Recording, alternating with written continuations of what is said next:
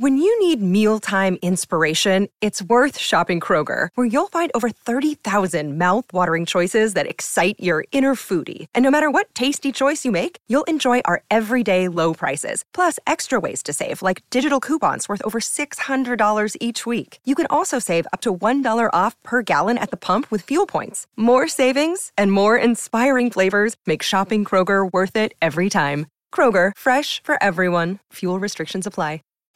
Hey everybody, welcome back to the Our World Cup series on the 90 Min podcast feed. How's it all going? Welcome back. We've got another cracking World Cup to look back on, and it's the 2002 World Cup hosted in Japan and Korea. I was 12 years old at the time, but yeah, good World Cup, I guess. Apart from the weird times, I guess. Was that a problem? I enjoyed that World Cup because I was a kid, but when you look back on it now, it's remembered as one of the worst, if not the worst, World Cup tournament in history. Is it actually? I think it is. People look back on mainly because of the refereeing decisions that we'll get into. But it was also the first example of maybe political decisions influencing where the World Cup went, because it was the first time it had gone to the Asian market, and I didn't really know anything about it when I was a kid, but doing a bit of reading up before doing this podcast, there's controversy attached to it. Interesting. Joining us is Toby Cudworth. How are you? I'm good, mate. So I just jumped in before you introduced me. Very well. I was thinking how to start the show and kind of just jump straight into it. Scott Saunders also with me. How's it going? Very well, thank you, Harry. Very, very well. Hopefully the listener could try and guess the voice before we were introduced. I'm sure they could. Those dulcet tones of Scott Saunders. Mm-hmm. Everyone's got them on point. Let's talk about the general world landscape going into this one. George Bush was the USA president. I feel like I've said that at the start of every one of these shows. Tony Blair was the prime minister in the UK. The euro became the official currency of the EU member countries. Will Young had the #1 single in the UK with Light My Fire, and Spider-Man, the Tobey Maguire one, was the #1 film in the UK. In terms of the football landscape, Real Madrid had beaten Bayer Leverkusen by 2-1 in the Champions League final, the game with that Zidane goal. Feyenoord had beaten Borussia Dortmund 3-2 in the UEFA Cup final, Pierre van Hooijdonk with a brace. And domestically, Arsenal had won the Premier League. Thierry Henry won the Golden Boot with 24 goals, and Ruud van Nistelrooy won the PFA Player of the Year. Robbery, by the way. I'm going to ask you that. Juventus won Serie A. Inter led the league going into the final day, but lost 4-2 to Lazio and ended up finishing third. So a cracking end. That was a crazy one. Yeah, unbelievable. Cracking end to that Serie A season. So we mentioned, Toby, that we were kids in this World Cup. I was 12 years old. I remember trying to fit this World Cup in and around school. What do you remember? Same. I was doing my GCSEs. I was 14 going into the tournament.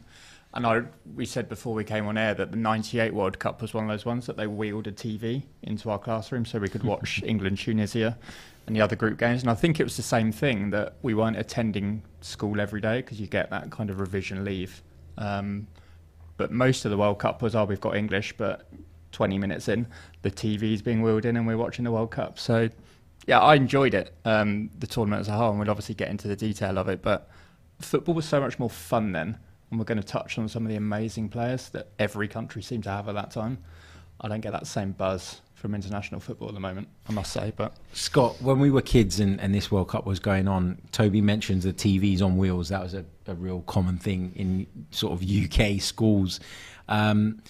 If that World Cup was now, in terms of how I like to consume a World Cup and the social side of it, I think I'd struggle with the morning games. Yeah, for sure. I mean, it was such a fond memory back in Scotland. We're all the same age-ish, you know.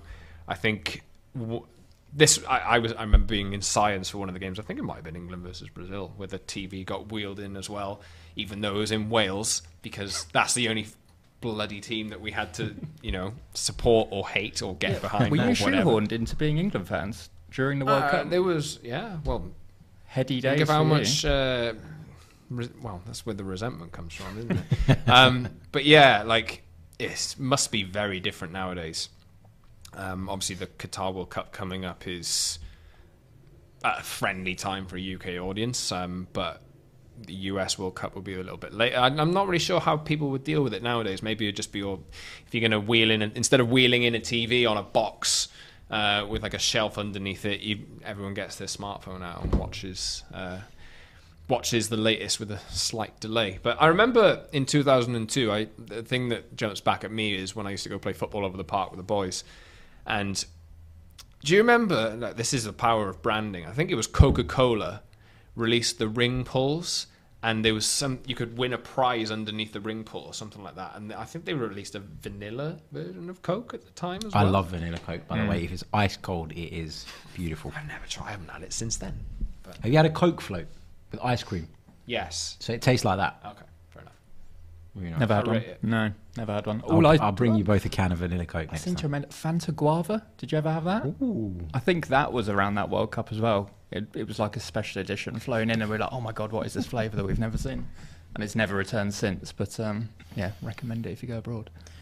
Going into the tournament, the favourites were Argentina. Italy were up there as well, alongside France, Brazil, Spain. Many of the usual suspects. England went into this World Cup at 10-1 odds. Now, Sven-Göran Eriksson was the manager at the time, Toby, and obviously England had beaten Germany 5-1 in that famous game during the qualification campaign. This was very much England's golden generation. How do you remember kind of feeling or thinking about England's prospects ahead of the tournament? I think at that time I was always optimistic watching any England game because I didn't really understand the intricacies of football. I was just a 14-year-old kid thinking my country can win each and every game they go into. But on reflection, and as I got a little bit older, England were really well positioned going into that tournament. As you said, in Munich, September 2001, they tore Germany apart 5-1, and that was kind of a bit of a show of what they could do under Sven. But I do remember that that's maybe the first time that the media was really piling on England and putting the pressure on that this is a crop of players who could really go far and they could deliver. Ultimately, it didn't work out that way, which we'll get into. But the squad had so much talent in it.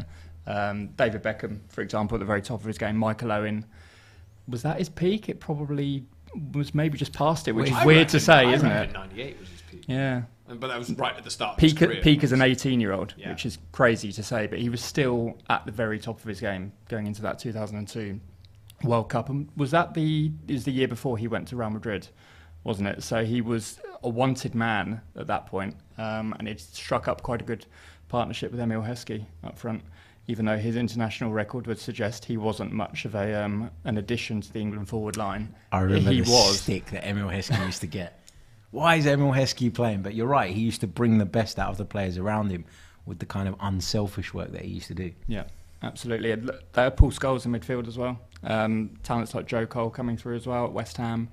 It was an exciting time to be an England fan, and I know I was optimistic that they could go far. But there are other good teams in that tournament. We've already said the amount of good players that were on show. Italy, France, Germany, Brazil. All of their squads were stacked with amazing players that we look back on now and think, Christ, they're all in the same team. So England were one of many teams who felt they could probably do quite well. If we jump into the group stages, Scott, Group A sprung up a few surprises. The French World Cup and European Championship holders went out in the groups, crashed out famously, and there was a famous victory for Senegal, who managed to progress through the group. They beat France by 1-0, and it was Papa Bouba Diop with the famous winning goal. Scott, I mean, first of all, not only France, but Uruguay flopped in this group as well, because they really on paper should have gone through. They didn't. But kind of, what do you remember of that shock? Was it the biggest shock in World Cup history? For me, it was actually at that point, I think, because obviously we'd seen France, and this was just when I was, like, my first tournament. We always play this game, like, when was the first tournament you remember? Mine was Euro 96, because I'm of that age. And then, obviously, I saw that play out, and I was very into it. But then France took over. 98, they won, didn't play amazing, but, you know, they got there in the end. And in 2000, they won the Euro. So I think, with a crop of players that everybody knew were just incredible. With Zinedine Zidane, who was probably my favourite player. I remember at this World Cup, I had that Zidane shirt. It had like a weird netting over the top of it, I want to say. And that's what the Adidas models were like back then. But it was... I bought it on holiday, and I loved France. I love Zidane, as well as Italy, because as I touch on through this series, Wales win at any tournaments. So I had to pick a team. Zidane was obviously the one, and I think you just went into this because it was like such an important like opening round of games, and I think this was quite early on, even if it might have even been the first game of the tournament. And I remember the goal going in, and I remember France kind of limping and ended up losing. And I was like, what have I just seen? I'm really confused by that. France are meant to be good, and they didn't win. I couldn't get my head around it. Well, they were missing Zidane for the first 2 games. I think he was in the squad, but he was out injured. But they had more than that. Yeah, but as you said, they went behind, and I think psychologically, despite their success over the past 4 years, not having Zidane in the team was maybe a bit of a shock to the system. They had that weight of expectation, similar to what Spain had in later years, to get back into it. And Senegal, that was their first major tournament as well, so it was incredible to see them not only take the lead, but then hold on to win the game. And it also birthed the careers of so many players in that team to then move to the Premier League. We also have to take into consideration that with the French team, they're always just a kind of one incident away from a crisis and an issue. And we've seen that in other World Cups. But, you know, maybe that kind of contributed, the fact that it always is so volatile in that camp, to them maybe not being able to recover or not being able to get by without Zinedine Zidane. Group B was pretty straightforward. Spain and Paraguay, the 2 sides that you'd expect to go through in that one, and they did. Group C was interesting. Brazil obviously topped that group. They had a couple of really interesting ding-dongs throughout this tournament with Turkey, who were a surprise for a lot of people. But Scott, that Brazilian front 3, Ronaldo, Rivaldo, Ronaldinho. But this was before Ronaldinho was Ronaldinho, wasn't it? Because I remember, I think he joined PSG in, I can't remember exactly when it was. Do you want to say 2001? It was, because I remember playing Championship Manager. It might have been 2001, and he was still at Gremio, and he was the player that you would always want to go and sign. That's the one. Yeah. So he'd not really become Ronaldinho yet, but obviously he scored against England later in the tournament with that free kick, and that's when he this was the tournament where he was announced to the world in a sense. But he wasn't. You think of that, everyone of this generation seen that Ronaldinho season or period of time where he spent at Barcelona. He wasn't that player then. He was a little bit patchy, playing for PSG, who were obviously not the PSG that you see today in terms of profile, quality of players. They kind of had a few sprinklings of quality here and there. And I was actually quite surprised that he actually went to PSG in the first place. But to see him in a team like that, and you look back at the names now with Ronaldo and the redemption story of, 4 years before, the injuries that he'd had as well. There was obviously a lot of doubt around, how he could operate, and he bounced back unbelievably. Rivaldo there, who'd done bits in previous years as well. So you can look back on it now and say, wow, what a team that was. But I don't think it was going into it. There was doubts over Ronaldo. Ronaldinho wasn't exactly the Ronaldinho that we spoke about, that we know. And this was the kind of proving ground, the first proving ground before they went on to better things. Well, they also had a decent defence as well. And that was the tournament when Marcos announced himself as a top-class goalkeeper. They had Cafu and Roberto Carlos as fullbacks. Roque Jr., do you remember him? Mm-hmm. Was a wanted commodity. He was very much an up-and-coming star for Brazil at that time. I think he had Edmilson next to him at centre-back. They were a solid unit. And as you say, Ronaldinho wasn't the flair player yet that he proved to be, and Rivaldo and Ronaldo were very much the superstars of that team, but they were just so exciting to watch. I think as a kid, you just associated Brazil with flair, and that team had flair all over it. It absolutely did. I mean, I was just looking at the team that played in the semi-final of this tournament a little bit later on. You mentioned, some of the players there already. Cafu was in that team. Lucio went on to be a really top defender. Roberto Carlos, everybody loved Roberto Carlos. Gilberto Silva, so there was a lot of quality in that side. Cleverson, Man United's greatest ever player.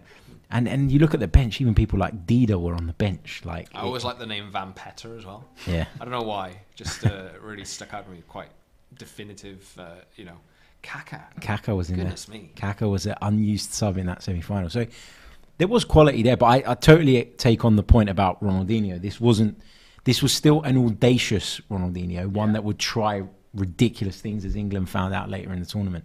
but not at the same level in terms of what he was delivering after that. Do you remember the Rivaldo dive as well in their game with Turkey? Absolutely. Ball smacking him on the knee. It was the first time I remember, he's play acting. He's trying to get him. You don't really associate dirty tactics only because apart from when the dive busting came in on This Is Football 2002, which we've all spoken about in our video game history. But yeah, that was funny, wasn't it? It was indeed. Taking it on to Group D. So Brazil and Turkey progressed from Group C. Group D, South Korea won it. Now the host nation, there was a lot of fanfare around South Korea. Obviously they were at home. The crowds were unbelievable. What did you sort of think about South Korea, Toby, going into the tournament? Because I didn't have very high hopes for them whatsoever, but they went pretty far. They had a good competition. They had a very experienced manager in Gus Hiddink sort of at the helm. This was a side that people recognised quite quickly, quite early on in the tournament, that they needed to take seriously. Truth be told, going into the tournament, I didn't know anything about South Korea apart from Gus Hiddink as their manager. But we soon quickly learned about Park Ji-sung. Ahn Young-hwan, who was meant to move to Perugia, and then that all went belly up for reasons we'll get into. He was kind of the star of that team. He was an up-and-coming attacking midfielder. I think he was 23 or 24, so he was kind of at his peak. And as you say, it was football fandom. South Korea, the atmospheres there were incredible. The same for Japan for their group stage games. And whenever you have an effervescent, boisterous crowd like that behind you, it always lifts the performances of your players. And look, they were paired together with the US and a Portugal team who actually had some of their greatest ever players in it. Luis Figo, Rui Costa, Vitor Baia in goal, but they couldn't cope with the expectation. And I would just say the occasion got to them, and South Korea rose to it rather than capitulating under the pressure. They got, obviously, a winning goal, South Korea, against Portugal that took them through. Park Ji-sung, who went on to play, of course, for Manchester United, with the big goal there. But also in that group, USA stunned a few people when they beat Portugal by 3-2 as well. That was the big thing for me. You look at that team, Vitor Baia, Rui Costa, just Luis Figo. Obviously, everybody knows that Luis Figo was one of the best players in the world for a number of years before that tournament. And I liked Rui Costa. I like a classic number socks. 10, the rolled down socks. So like, it's just obviously oozing class, but not your kind of player of today that you expect to be pressing everyone. It's more of your luxury player, but just can absolutely make a difference. And those players flourished in those times. You struggle to think of players nowadays who get away with that without having the hard work to back it up. I mean, Ronaldinho. Rui Costa's running stats, if you're listening to this, if you want to dig them up, they might be amazing. Did they even measure that? This is what I remember. You know? Yeah, exactly. Yeah. You can afford to get away in the modern game with one luxury player kind of floating in that number 10 and maybe drifting out to a channel and not doing too much defensively. Back then, you would have 2 or 3 players, and it was carnage in terms of 6-on-6 basically in defensive and attacking situations. And Portugal were one of those teams that just kind of thought, well, we'll score more than you. Moving on to Group E, Germany won Group E, as you'd expect. Republic of Ireland went through alongside them. Germany with that 8-0 Saudi Arabia win, third biggest win in World Cup history, that behind Yugoslavia's 9-0 win over Zaire in 1974 and Hungary's 9-0 win over South Korea in 1954. Of course, Hungary had also beaten El Salvador 10-1, if you want to go further back to 1954 as well. But the big story in this group, I guess, from a kind of British perspective, home nation perspective, is the Roy Keane and Mick McCarthy falling out.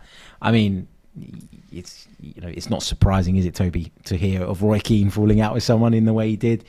But that just all exploded, didn't it? At a time where you felt that they needed him. They ended up doing okay anyway, but yeah. You just felt like it had the potential to derail them. He was the star name in that team. They had the likes of Robbie Keane up front, who was obviously a fantastic player, but Roy Keane was the one that everybody looked to for inspiration. He'd been Manchester United's captain, successful captain for approaching a decade, and just the manner of the falling out. He was out walking his dog, wasn't he? That's Roy the thing Keane, I remember about it. Like, yeah, just that clip of him walking around and the media kind of hounding him for comment. He didn't say anything, but he was completely unperturbed by the whole thing, wasn't he? Like, right, I don't care. And you thought it would derail Ireland's campaign, but actually it did the opposite. It kind of brought them together a little bit more. And I remember that goal that Robbie Keane scored against Germany in injury time, that long diagonal ball that was flicked on by Niall Quinn. Niall Quinn, what a and Robbie player. Keane got onto it, smashed it into the top corner, and then brought out his trademark celebration. But it was the cauldron of Ireland fans that were behind the goal as well. Our colleague Jack Gallagher remembers it fondly. He's put in the notes, Jack Gallagher, best celebration ever. I can't ever give Robbie Keane's half-assed attempt at some sort of acrobatics as a best celebration ever. I can't do it. It's not flip. It's not anything like that. It's like a roly-poly that... Jack's just switched off the podcast. Yeah, that's right. It's like a roly-poly that people that can't do a flip do. That's how I see it. Is that harsh? No, I get where you're coming from, but like Toby said, Ireland with the nice story of the tournament from, you know, a perspective of like where we are. It's especially for like, you know, someone like me, perhaps for the Scots as well. If there's I'm sure that the Scots hopefully and the Irish will be supporting Wales in the Wales versus England group in Qatar, just because we all kind of get behind. If there's one of us there, you know, it's like, come on, get behind instead of England. But yeah, Ireland. It was a lovely story, lovely goal from Robbie Keane as well. One of the most iconic moments I would think in Irish football history, especially over the last few years. Yeah, for sure. Group F involved England. They went through in second place, along with Sweden, who topped the group. Argentina missing out, and they were the pre-tournament favourites. And obviously they came up against Sir David Beckham, who was desperate to redeem himself, Toby. This was the absolute group of death for England. You had Argentina, who were the favourites, as you say, but they were the, quote, number 2 seeds, because that was their world ranking at the time. England were 8, Sweden were 12, and Nigeria were 18. It was a horrible group to be in. And Sweden were an exceptionally good team back then. They had a lot of hard-working players, and in their game against England, England's first group game was a 1-1 draw with Sweden. Sweden played England off the park. England took the lead in that game through Sol Campbell, but their performance level was pretty dire, truth be told, and they didn't really create anything in that game. And Sweden should have won that. Were it not for 2 or 3 saves from David Seaman, they would have done. But Argentina, look, England were desperate to avenge what had happened 4 years previously. David Beckham in particular wanted to avenge what he had done personally, and it was a better performance from England. Do you remember it was Mauricio Pochettino who conceded the penalty for Argentina, which Beck slammed down the middle, which back then... With long hair? Didn't he have... He'd shaved his head in 2001. Had he? Yeah, because he scored that Greece free kick to get England to the World Cup. I think his hair had started. No, I was talking about Poch, sorry. Oh, sorry, yes. No, Poch did have the long hair. Yeah, absolutely. And pulled it off well, I must say. But England kind of outplayed them on that occasion. Argentina just didn't recover. I think the final group games, Argentina needed to beat Sweden and hope that Nigeria did England a favour, and they were both bore draws. And again, Argentina didn't really perform against Sweden, and ultimately they crashed out the tournament. Group G saw Italy squeeze through alongside Mexico. We'll touch on Italy in a moment because they were one of the big stories of the round of 16. And then Group H ended with Japan finishing top of the pile, co-host of the tournament, of course, led by Hidetoshi Nakata. Remember him, Scott? I very much do, yeah. Massively high profile as well, wasn't he? Massively. Even not over actually here. that good, in my opinion. Really? He was all right. He was good, but his profile was way beyond his capabilities, I think. Yeah, he was, you know, I watched a lot of Italian football at the time. I think he played for Parma as well. Yeah, correct. And he was the big name from Japanese football. I was kind of expecting him to be the one to carry them on the shoulders.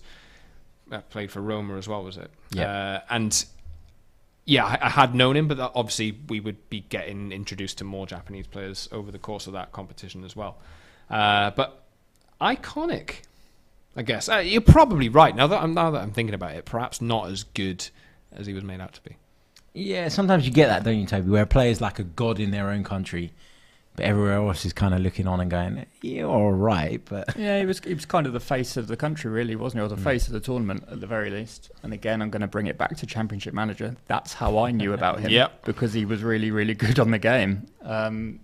So again, I thought I'm going to watch out for him to see whether or not my £7 million investment is actually good in real life. But again, Japan kind of elevated their performances, didn't they, in the group stages?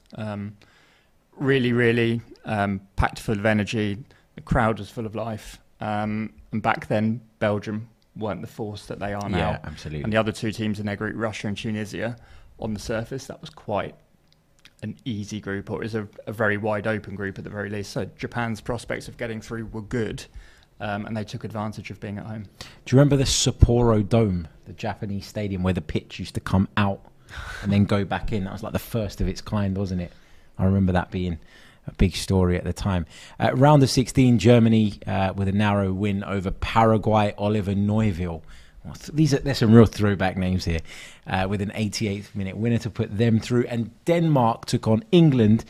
But England made light work of them, Toby. And your man, Emil Heskey, got himself on the score sheet. Played really well. Him and Michael Owen together looked really dangerous in that game. And it was England's fourth game of the tournament. They'd been rubbish in the first game, good against Argentina, rubbish against Nigeria, and then good again. So as a fan, you weren't really sure what you were going to get at this point, but it was a quick start from England. They took the lead through that Rio Ferdinand kind of deflected header from a corner where Thomas Sorensen had an absolute mare.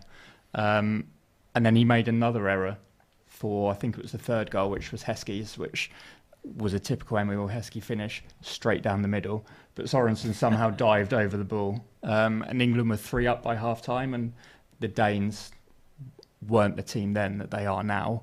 And England cruised through, and I think that's why expectation was suddenly on the rise again ahead of the quarter-final. Talking about the remainder of the round of 16, Senegal, Scott, continued to surprise people. They beat Sweden after extra time. Omri Camara with the winning goal. Remember, there's some cracking names in this.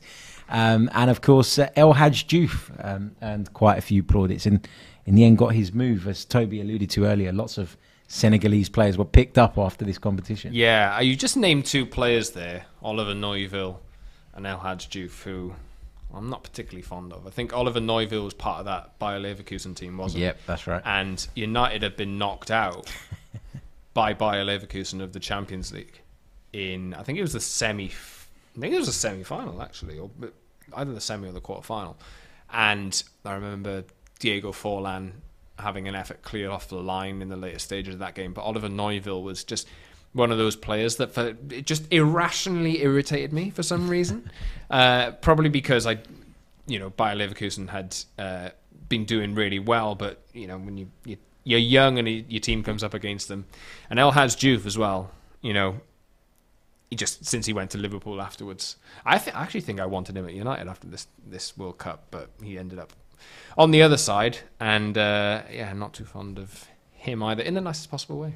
Don't think anyone was too fond of El Hadj Diouf, not even the because Liverpool fans weren't after a year of having him there. Exactly. Because it didn't work out at all, did it? Spain took on Ireland. Ireland, heartbreak in the end because they were knocked out on penalties, but they did miss a penalty in normal time, and they had so much of this game. 55% possession, 18 shots at goal. Robbie Keane scored a 90th minute penalty to send them through to extra time. So they got a couple of penalties in normal time, but then when the shootout came along, Toby, it just didn't happen for them. Yeah, they missed 3 of their 5 spot kicks, and I think Mendieta was the player for Spain who scored the winning penalty. Heartbreaking for Ireland because they had more of the game. As you said, they had more of the ball. 2 penalties awarded in normal time. That's one of the things that stands out actually about this tournament. The amount of penalties that were given, the amount of red cards that were given in the tournament as well. I think it was 17, which is the most that there's ever been in tournament history. And we're going to get onto refereeing controversy, I'm sure, but that just kind of said everything about the officiating that Ireland were given to during the game. And I don't think they were both stonewall, from what I recall. I think one was, and I think one was a little bit dubious, but it was Matt Holland who missed it. I'm not sure he's in Jack's good books. He doesn't get a Christmas card from him every year. But look, Spain had some good players in that team as well. Morientes, Raul was still knocking around up front. They were dangerous. They weren't the force they were to be in the future, but they were still a very good team. This is funny because we're talking about officiating, and we're 20 years down I the was line, just going to say that, and it's still just It's as still shit the as it same. was then. Mexico 0, USA 2.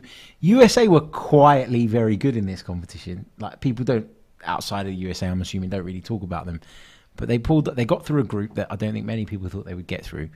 And then they beat a Mexican side who I guess always lose at this stage of the tournament. Scott. Yeah, I can imagine as well. Not do work with the US team at the moment. I can imagine just how much of a big deal that was for both teams at the time as well.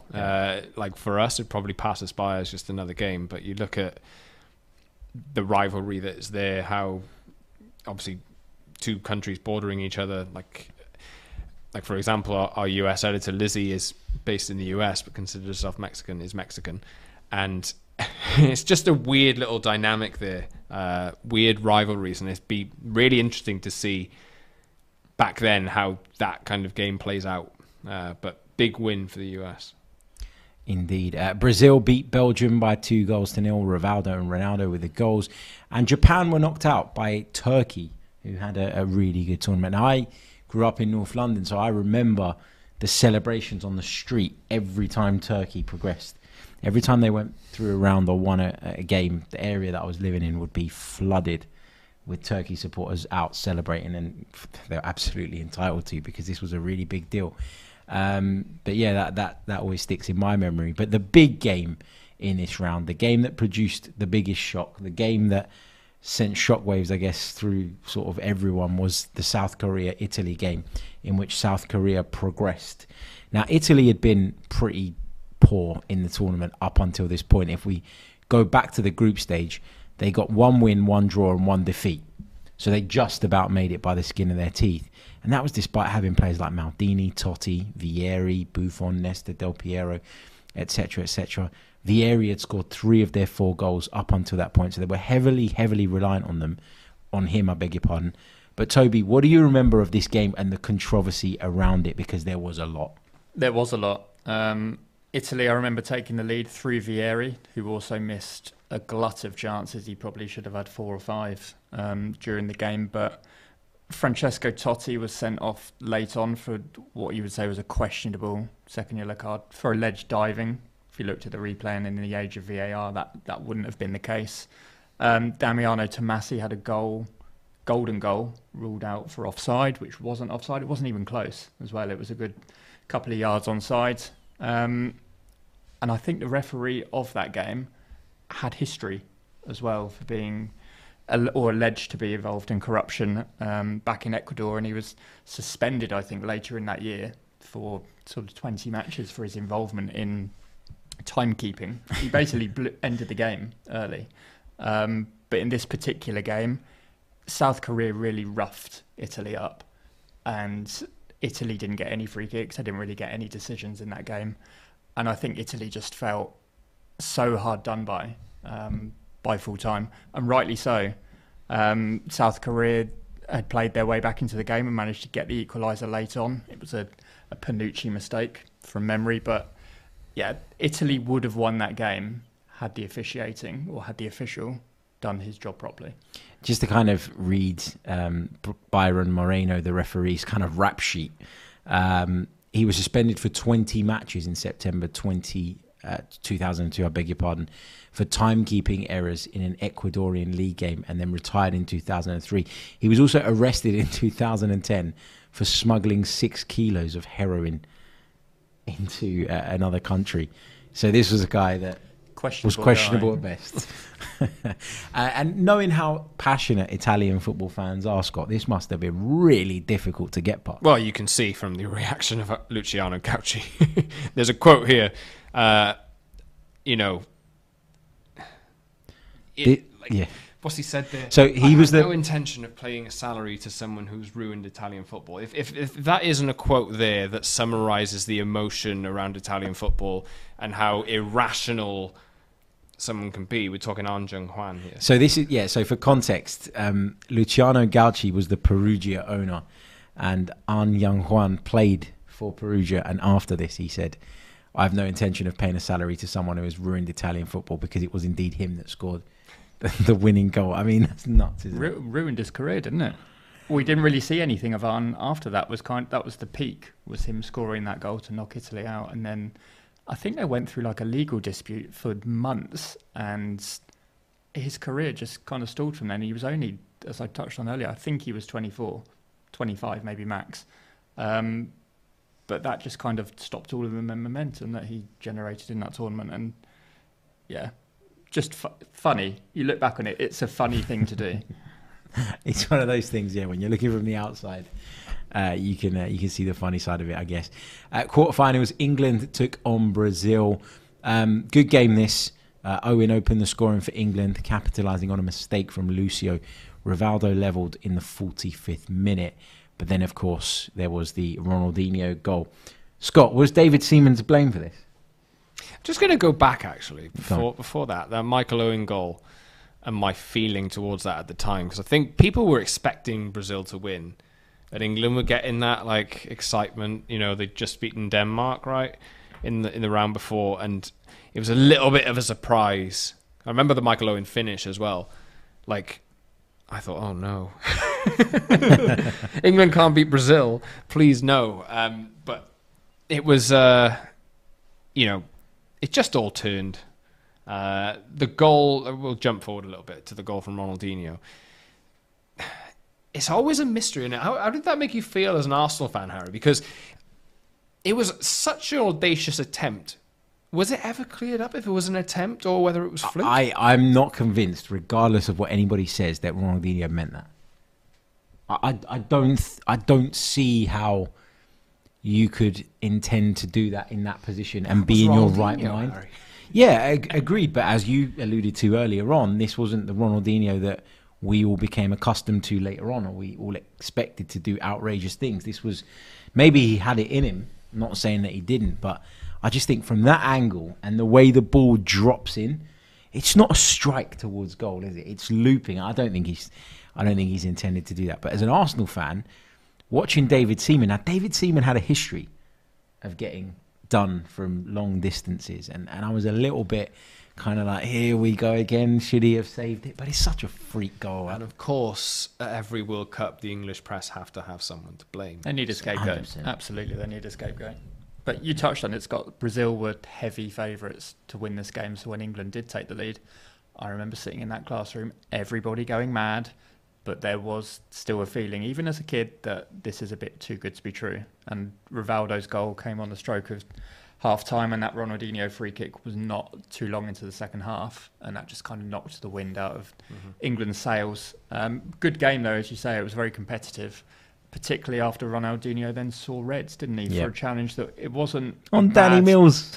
Yeah, of all Can you people. imagine what Danny Mills would say about that nowadays if he was analysing it? Just going back to the point around whether Ronaldinho meant the goal, Jack's put a quote from Ronaldinho given to FIFA. He said, when I hit the ball, I wanted to shoot for goal, but maybe not exactly where the ball ended up. If I'm being totally honest, I was aiming for the other side of the net. But you can't say it was a fluke because I was aware of the keeper's position and went for the shot at goal. I'll pull the other one. Do you know what? I kind of believe him to an extent, because it was, if it was a cross, it was a terrible cross because it was nowhere near any of the players who were attacking the ball from deep. And as you say, David Seaman had a history for it. Maybe that was the start of, or the birth of Ronaldinho's confidence, his swagger, maybe his arrogance to go for goal from there. He obviously didn't mean to put it postmark where he did, and he wouldn't be able to do that again if he tried 100 times. But I think deep down something inside him probably did think, I'll put it in an area, and that area is going to kind of be around just dropping under the crossbar, and we'll see what happens. Do you think I'm being harsh in saying that David Seaman had a problem with that? Because obviously there was the goal scored by Naim for Real Zaragoza against Arsenal in the early 90s, which was from a ridiculous distance. Again, the element of surprise is what ultimately beats him. There was just... I adore David Seaman, and maybe I'm being a little bit harsh and maybe just going along with a general narrative, but there was something about if you put the ball just underneath the crossbar, he could struggle with it. Remember the Ryan Giggs goal in the FA Cup semi-final, where he gets to that angle and you're watching David Seaman and you're thinking, you've leant back too soon. Yeah, just stand. You've opened the space that wasn't there. And I wonder if, maybe Ronaldinho had looked at that, or maybe I'm giving him too much credit now. I don't know. Maybe I've gone the other way. But David Seaman had a great reputation as a shot stopper. Yeah, he was an unbelievable career, keeper. But the other thing to note is that he was very much at the end of his career back then. His feet were not moving as quickly as they would have done in his prime. What was he, 37? Ponytail weighing him down. Yep.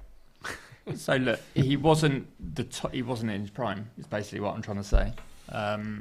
But he did have a bit of a reputation, I think, for if you put balls in the box and you put pressure on him, he might drop one or two. A bit of a theme for England goalkeepers over the years, and certainly a notion that Seaman definitely contributed to. Germany defeated the USA by a 1-0 in their knockout game. Michael Ballack with the winner. USA were really good on the day. Landon Donovan denied twice by brilliant saves from Oliver Kahn, but it wasn't to be for the USA. And then, of course, Spain come up against South Korea, the host nation. Again, South Korea squeezed through, this time on penalties. But similarly, Toby, to the Italy game, there was a lot of crazy refereeing decisions here. 2 disallowed goals. The first was for an alleged push. The second was when the linesman adjudged the ball to have gone out of play. This was, again, another game where people started to question what the hell was going on. Yeah, this was Spain playing well. They were the better team during that game, but it was the refereeing scandal taken to another level. We thought that Italy didn't get any decisions against South Korea. This was worse. Spain genuinely didn't get anything from the referee throughout those 90 minutes and even into extra time. And the Morientes goal that was ruled out late on for the ball allegedly going out for a goal kick, again, it wasn't even close. Spain went absolutely mental, as you'd expect, after losing in the shootout. I think we've got a quote, haven't we, that Ivan Helguera said, what happened there was robbery. Everyone saw 2 perfectly good goals. If Spain didn't win, it's because they didn't want us to win. I feel terrible about this game. Scott, looking back on it now, I know we'll never really know. But do you think there was something in this conspiracy talk? Do you think there was a desire to give one of the host nations a bit of a helping hand to keep the tournament alive in that sense and Harry, keep it interesting? Putting me on the spot. I am. I know that there was a little bit of feeling at the time around it that is what the big takeaway was, but I will be speculating. if I were to say, spoken like a proper politician, I know that's what we do here, with a little bit more daring than perhaps other media, but I think that's a little bit too far for me as well. Do you remember one of the other things in that shootout? Joaquin was the player who missed the decisive penalty. The keeper was literally standing on the 6-yard line by the time he'd struck the penalty, because Joaquin did that kind of stutter and fake. And the angle had closed down so much by the time he took the penalty that it's no surprise it was saved. But back then, they didn't really monitor keepers coming off their line, did they? It was one of those, modern game wouldn't be standard for. It was one of those things that was known as a rule but never really enforced.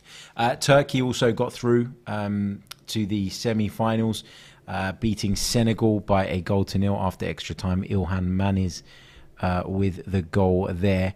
And then, of course, the semi-finals. South Korea finally, Scott, getting knocked out by a really strong German side with Michael Ballack at the forefront.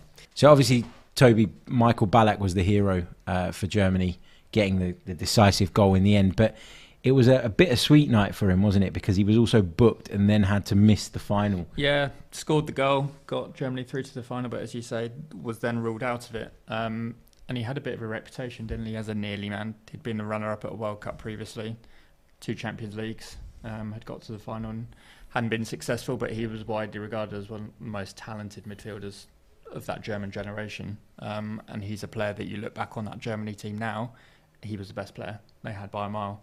And they didn't have him for the final, which I think he's spoken about that moment later in his career, saying that it knocked him, it hurt him that he didn't have the ability to play against Brazil. And I think there was a feeling in Germany that as good as Brazil were, they were potentially there for the taking in that final. And if Ballack had been playing, the outcome might have been... I'm not going to go too much further into that, but yeah, I think you know where I'm going with it. I think I get where you're going with it, yeah. Let's go on then to the final. Brazil versus Germany, and Scott, Ronaldo righting the wrongs of 1998. Yeah, it was we touched on it in the 98 episode about all of the mystery, I guess was the word, around why he was going to miss the final and then turned up but really didn't turn up. Obviously, the thing that I think most people remember about this was, his haircut, which was just... Can you call it haircut? Does it fall into the haircut category? Or is it just a nonsense? It's a really interesting way that he's answered it as well, and the reason why he, sported this haircut. I'm using like grab quotes with my fingers here, but it was such a pure story to see Ronaldo like coming back, because he'd had troubles with injuries. And to know that he was the player who could bounce back, and he wasn't ever the same player that we saw in the 90s, was he? Because of the injuries. But the fact that he did bounce back and a little bit of a different style, but still deliver the goods, I think it was a really nice story for me as a fan anyway. I know that that was what I wanted to happen, if you know what I mean. Yeah, I was very much the same. I remember watching that final thinking, I really want Brazil to win and I want Ronaldo to be the star act. The first goal was him pouncing on Oliver Kahn, making a mistake. I don't think I'd ever seen Oliver Kahn make a mistake. And Germany in that tournament had only conceded one goal prior to the final. So they were defensively very sound. And for that first hour, it was a relatively even contest. But Kahn made the mistake. Ronaldo had added that kind of poaching element to his game. He didn't rely on it when he was the player that he was in the 90s. But he now had more of a more rounded game, so to speak. And even the second goal that he scored was a simple touch. But he killed the ball dead, spun, and then just stroked it into the corner, just passed it with ease. And Oliver Kahn, he wasn't close to it. It was right in the corner. And it was, as Scott said, a redemption story for Ronaldo. And it's just the result that I think the majority of the football world wanted to see. Scott mentioned the kind of Ronaldo haircut story was quite a nice one, and one that he remembers fondly. For maybe our younger listeners who don't necessarily remember what the reason was, this is what Ronaldo said on the haircut. He said, "I had an injury in my leg and everybody was talking about that. I decided to cut my hair and leave the small thing there." He describes it as a thing. "I come to training and everybody saw me with bad hair. Everybody was talking about the hair and then forgot about my injury, and I could stay more calm and relaxed and focused on my training. I'm not proud about the hair itself because it was pretty strange." Yeah, you can say that again. "But it was a good way to change the subject." So I guess in a weird way, he used it as a kind of coping mechanism for the fact that he was going through probably quite a bit of anxiety around whether or not he'd be fit, whether he'd be able to kind of stay at his level, and whether or not he'd be letting his teammates down as well, who obviously relied on him quite heavily. Toby also mentioned Oliver Kahn. He was brilliant throughout the tournament. So to make a mistake in the final must have been difficult for him to get past. Very uncharacteristic for him as well. Oliver Kahn's reputation was built on the fact that he didn't make mistakes. He was an ogre of a goalkeeper, so to speak. That's a really good word. I was just going to say, I was actually quite scared of him. He was frightening, but he spread himself so big that when you were through one-on-one with him, it'd be interesting to know what Kahn's career stats were in regards to one-on-ones, because he did appear to cover all of the goal, but for him to make a mistake on such a big occasion, he was devastated as well. I remember the camera panning to him after a couple of minutes had gone by. He knew that was probably a turning moment in that game, and that Germany were going to find it difficult to unlock the door without Michael Ballack in midfield. Indeed. Where does this Brazilian team rank in terms of the greatest of all time, Scott, when we're talking about World Cups? In your mind, anyway, we're not going to talk about the 70s, and we don't remember that. In your lifetime, in terms of World Cup winning teams, where does this Brazil side rank? It's got to be up there, to be honest, because we say about coming up in this series, we talk about, and all around this time, with the tournament coming up now, how many teams can you really think of that played to their absolute maximum with a star quality group of players who were just like the levels of Ronaldo, Ronaldinho and Rivaldo, and getting over the line, getting the job done? It's usually quite, grim. But I think this team, in terms of the players that they had, the fullbacks that they had, the icons that they had, all delivered all across the pitch, they have to be right up there for me. I mean, I'd be hard pressed to say one right off the top of my head, but in terms of like the World Cups that I've seen in my lifetime, it's probably top two.